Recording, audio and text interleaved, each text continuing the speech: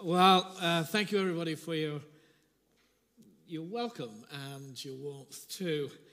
And for all of those of you who are visitors here and for those online, thank you.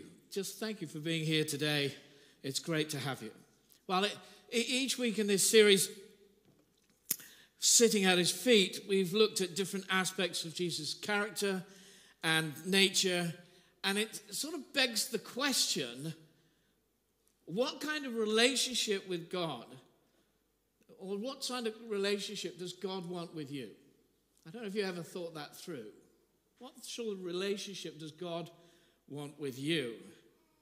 So your relationship with God, as we've listened, have many aspects. So you've got God as your Father, and God as your Creator, God as your Maker. He is your Lord, your Savior. So you've got all these different aspects, and then as we followed this series rounds, we've picked up on things like we've seen Jesus gentle and humble, and then we've seen him full of compassion, and another aspect was his suffering servant. But I think that the most shocking and the most wonderful of the relational aspects of God that he wants with you is as friend. That is stunning. An almighty God who can just shush the waves and the wind wants to be friend with you. So one of the most striking references in Christ's friendship is in Matthew's gospel, and Jesus is quoting his accusers, and namely they're the religious leaders there and antagonistic of Jesus. And they got this line about him, and Jesus is quoting them. They say of him that he is a friend of tax collectors and sinners. This is a friend of the most despicable kind of sinner known in that culture at that time. Now, it's an accusation laced with contempt and disgust. Jesus, however, has no problem. He's no problem being drawn to these people. None at all whatsoever. And in his gospel, Luke drops a little line in there, and it's prior to Jesus' teaching on the lost sheep and the lost coin and the lost son. And just right at the beginning of all of that, you get, now the tax collectors and sinners were all drawing near to hear him. It's just like a confirmation of what Jesus does and who he connects with. They can't stay away from him. They're at ease with him. And he is evidently at ease with them. So we're going to look at three aspects this morning. And this afternoon too. And this is friendship. So why is friendship so important? And secondly, what does this friendship look like? And thirdly, how can I deepen this friendship? So first, why is friendship so important? Now, the reason we're looking at this aspect of friendship is because at the last meal, Jesus is with his disciples, and it's just the meal before the crucifixion, known as the Last Supper. And he says these words, "My command is this, love each other as I have loved you. Greater love has no one than this, to lay down one's life for one's friends." This is in John 15. "You are my friends if you do what I command. I no longer call you servants, because a servant does not know his master's business. Instead, I've called you friends. For everything that I've learned from my Father, I've made known to you." I mean, just listen here. Friendship is at the very heart of God. The Bible tells us that we're made in his image. So we are made for friendship and community. It's the way God is. Father, Son, Holy Spirit. It's community. It's togetherness. And one of the best books I've read on the Trinity, and some people find it quite mystifying, and I think he demystifies it, is Michael Reeves. It's called The Good God, and it's just a brilliant book. It's a really good book. I'm going to read a quote from Michael Reeves' book. It'll come up on screen too. If God was just one person, he could not be intrinsically loving, since for all eternity, before creation, he would have had no one to love. If there were two persons, he went on, God might be loving, but in an excluding and ungenerous ways. After all, when two persons love each other, they can be so infatuated with each other that they simply ignore everyone else. I think we have probably experienced some of that. But when love between two persons is happy, healthy, and secure, they rejoice to share it. So it is with God. The Father and the Son have delighted to share their love and joy with and through the Holy Spirit. God has wired us with this need for friendship and community. He's made us this way. And then you read the account in Genesis chapter 1. And there's this constant refrain that goes through Genesis chapter 1. As God creates this, and he creates that, and creates the other. And you've got this little line that goes, and it was good, and it was good, and it was good. It's a constant refrain. And then there's a jarring moment in that it's not good for man to be alone. There's one thing not good. It's not good for man to be alone. We are made for friendship. Someone wrote that there is no pain like the pain of loneliness. Marla Paul, a columnist for the Chicago Tribune, a number of years ago, he confessed in print, "I am lonely." How did it happen that I could be 42 years old and not have enough friends? This loneliness saddens me. Esther Rantzen wrote an article in the Daily Mail a number of years ago about her own isolation. And Esther Rantzen writes this. She said, "Loneliness does not respect gender or age, and money in the bank is no defense to it. Young and old have written to me. Divorcees, disabled people, widowers, and many, many widows. Because, alas, we women tend to outlive the men we love. We don't talk about loneliness because loneliness bears its own stigma. Man was not meant to live alone. God's made us this way for friendship and community. We need it. Do you know, over the last 2 years, COVID has displaced and isolated many people. And I don't want us to think that we're over that, because we're not. Because the repercussions and the ripples of this are still moving, and they're still going on. We're still living with the consequences. And church, look, whatever we are, let us be really good at welcoming people. Here, let us be really good at Kings. Let us be a hallmark that we are good at welcoming people. Don't think it's just down to those who've got the welcome polo shirt on. This is for us. This is for all of us. Giving people the opportunity to connect with others. Friendship with other human beings is just indispensable. Nothing can replace it. So why is it so important? This is God's DNA. And if it's his DNA, we're made in his image. This is our DNA too. So what does this friendship with Jesus look like? So when you look at the ideal friendship, you could go back to Genesis chapter 1 and 2 and 3, and you see Adam in the garden, and he's walking with God in the cool of the day, and it's very personal, it's incredibly intimate, and there's no religion, there's no rituals, no regulations, no rules. Oh, except one. That tree. One tree, just one tree. Don't eat the fruit of it. Other than that, that was it. They were made for constant fellowship, enjoying God's presence. Now, when sin came in, that friendship was broken. And it was broken. And it was lost. And if you go through the Old Testament, you have a look at the Old Testament, you will find there's not many people who are known as the friend of God.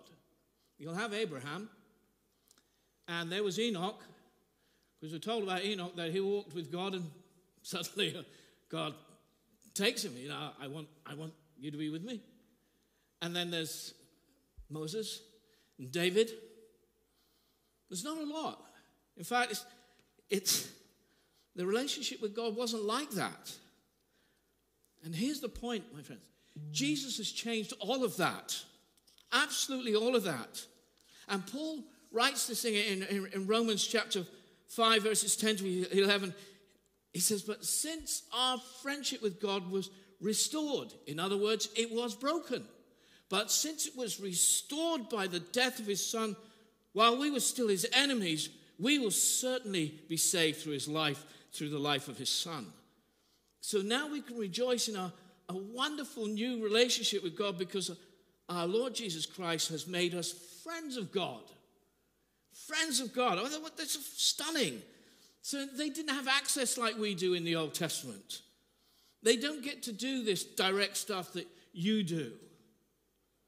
You can't buy this friendship. You can't earn it. You can't be good enough to have this friendship either. There's only one way, and it's through Jesus. That is the only way. Jesus says, I've called you friends. No human being can befriend like Jesus. No human being can befriend like Jesus. It's an amazing thing. Now, no other religion can touch this.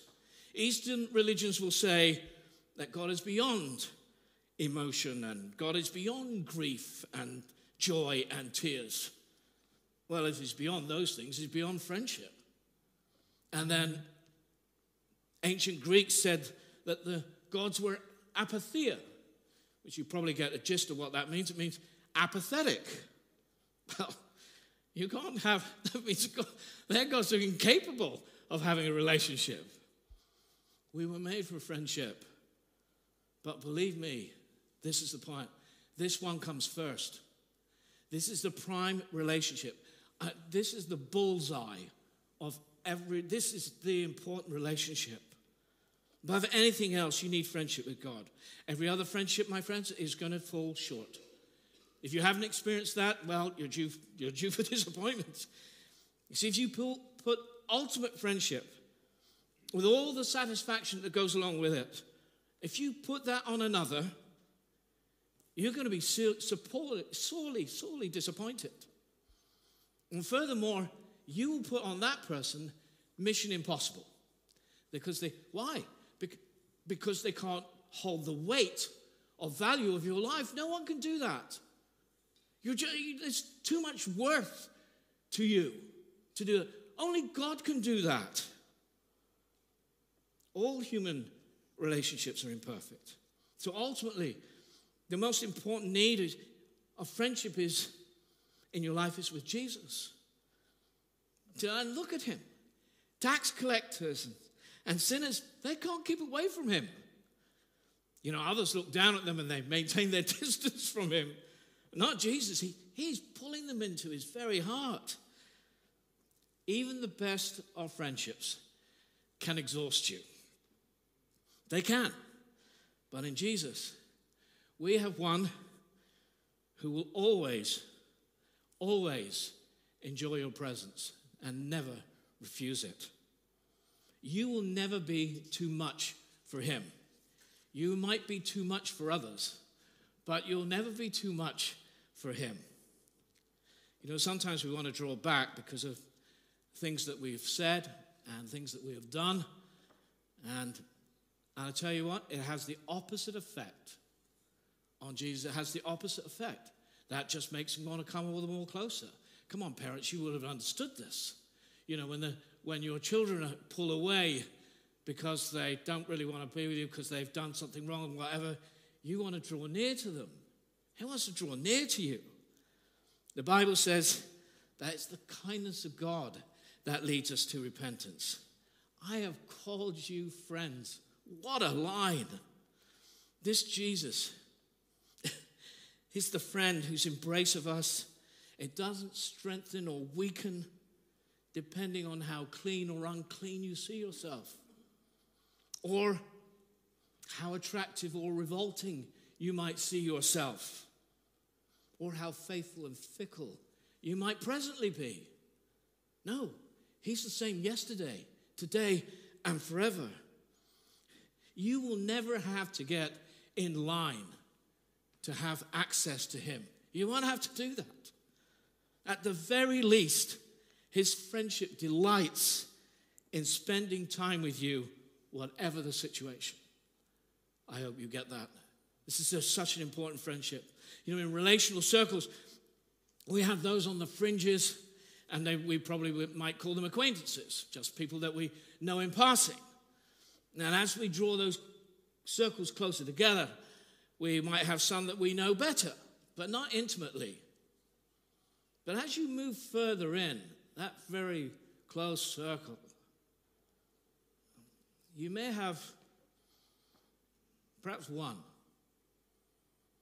maybe two, possibly three, who are really intimate, close friends.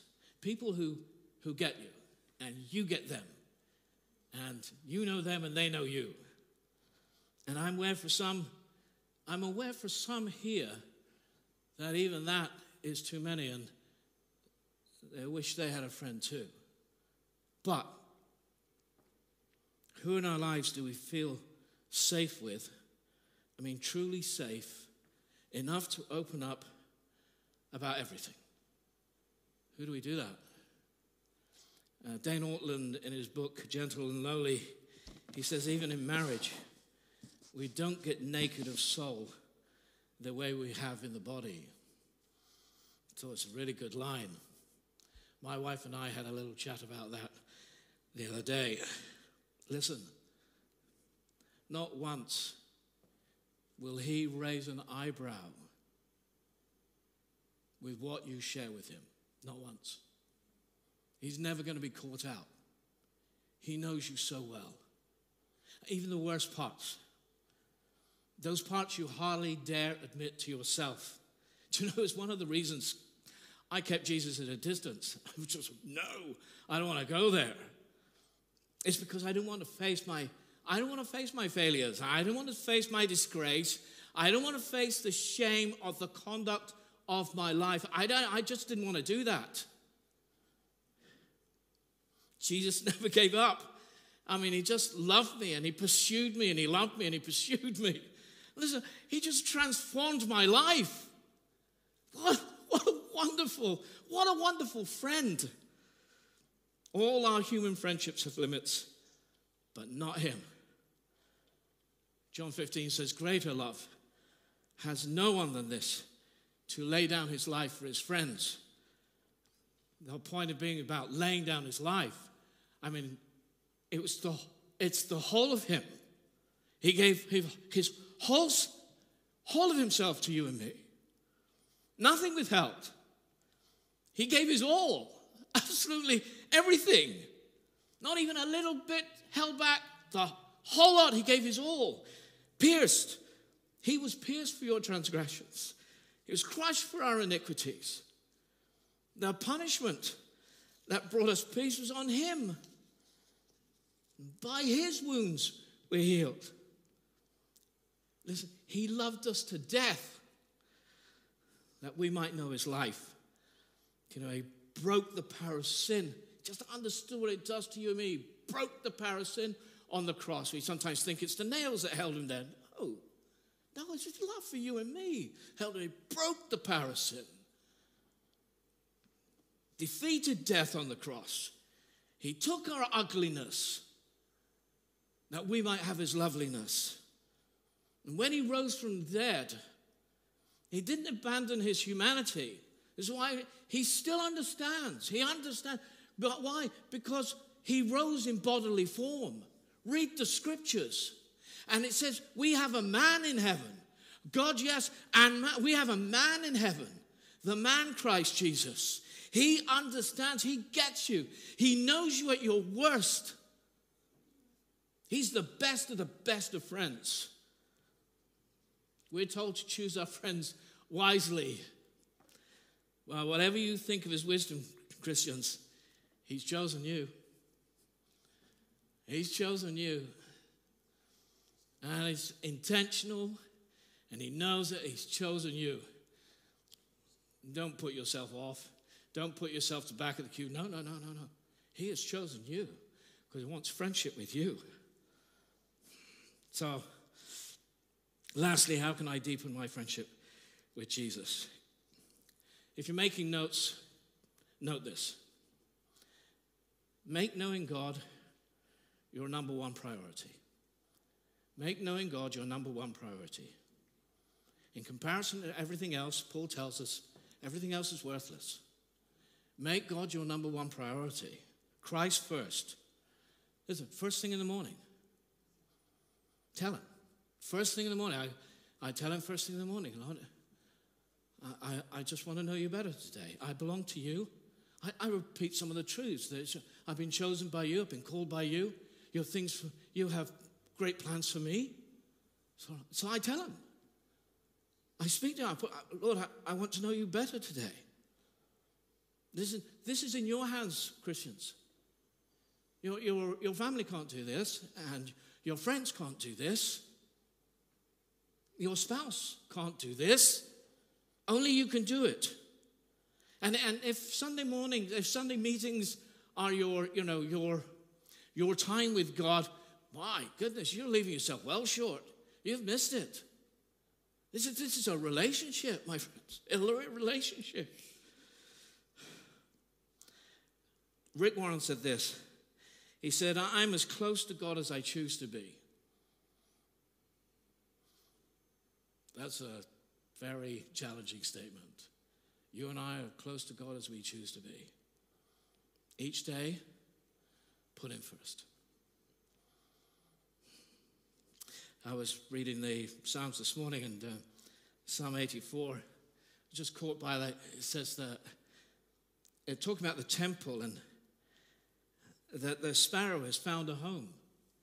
And it says, and the swallow a nest near your altar. And the psalmist is making the point, even the birds want to be close to you. Why wouldn't we want to be close to him?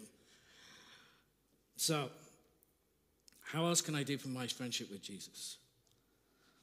Slow down and be quiet. You've got to make space for God in your life. I no longer call you servants, he said.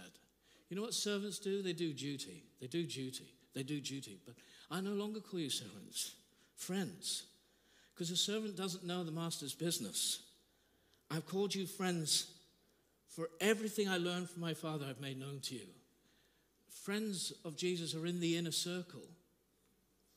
Nothing's withheld. They're in the inner circle. They're in the know. They're more than that. They've got the heart of God. So I would take time in his word and talk to him about it. Look. It's written for you. It's written for you. Don't miss it. And I've noticed we're doing the Old Testament. We're doing the Old Testament in a year. And there is this sort of temptation to rush it. So at the moment we're in Psalms. And so we're doing 3 Psalms. This is where I don't know what will happen when we get to Psalm 119, which apparently has quite a lot of verses. And so we 3 Psalms. And you can think, all right, that's 1, that's 2, that's 3. Tick all the box, done it. But that's not the point. The point is God wants to speak to you and to arrest your attention. And there's nothing like the Psalms to do it. So I'm saying don't rush. Don't rush. I'm not encouraging you to miss a day. But hey, I just want you to stop. I want you to stop, slow down, be quiet, press the pause button and let God speak to you. It's for you. And then also through your day, the people you're interacting with, let God speak to you. Ask him about it. Ask the Holy Spirit to bring anything to mind about your life. Ask him to do it. Don't go delving all that. The Holy Spirit will do that for you. And perhaps he wants to bring a word of encouragement to someone. And all those people that you connect with, perhaps he has a word of encouragement. Somebody was telling me this morning that God did exactly that, gave them a word of encouragement to give to somebody. Slow down. God wants to speak to you. I remember a particularly busy time, and I'm rushing my Bible times, and I was just rushing, and then I was on holiday, and I had a bit of space and spent some time out with the Lord and just with his word and praying and talking and worshiping, actually. And I felt the Holy Spirit speak to me. And it wasn't an audible voice, but it felt very clear. And it was like, oh, hi, Neil. I've missed you. I thought, and it was really sweet. You know, it wasn't condemnatory. It was really sweet. God wants to speak to you. Why? Because you're his friend. Hallelujah.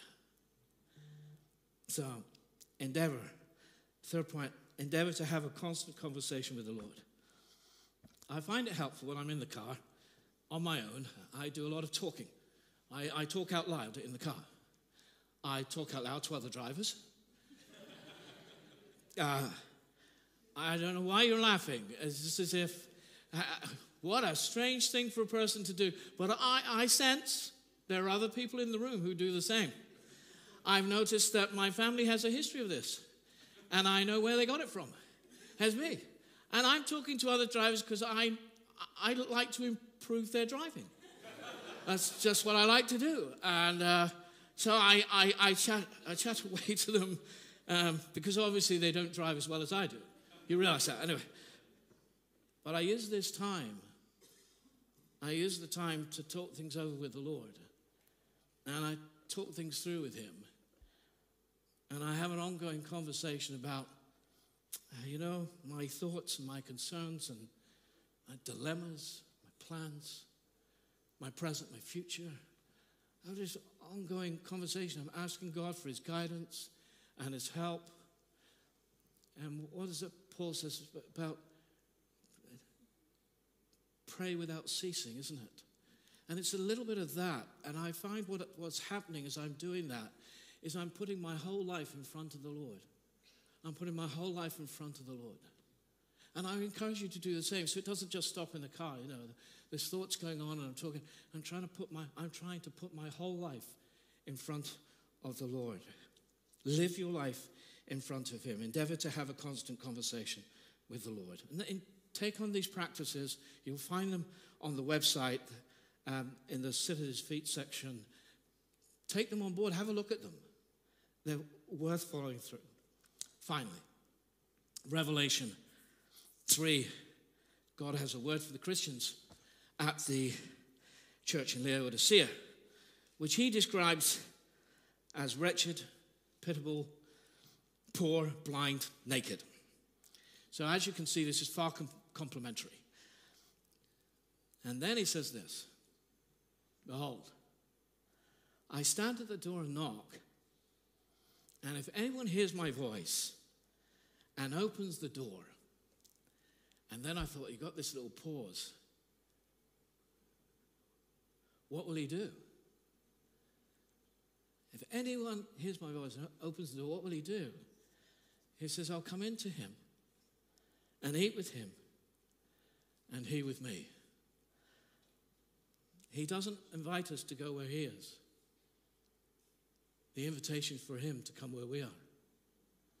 So whatever mess and whatever disorganization might be going on in our life, the invitation is that he comes to us. We don't have to clean ourselves up to go to him. We go, he comes to us. He wants to be with you. He loves being with you. And he's not waiting for you to trigger his heart towards you. It is already triggered. He's already there waiting. So I'm saying, take the invite. My friends, today, if that's where it is, take the invite today. And wherever you are, whatever place you find yourself in, invite him in. He offers the best of friendships. Amen.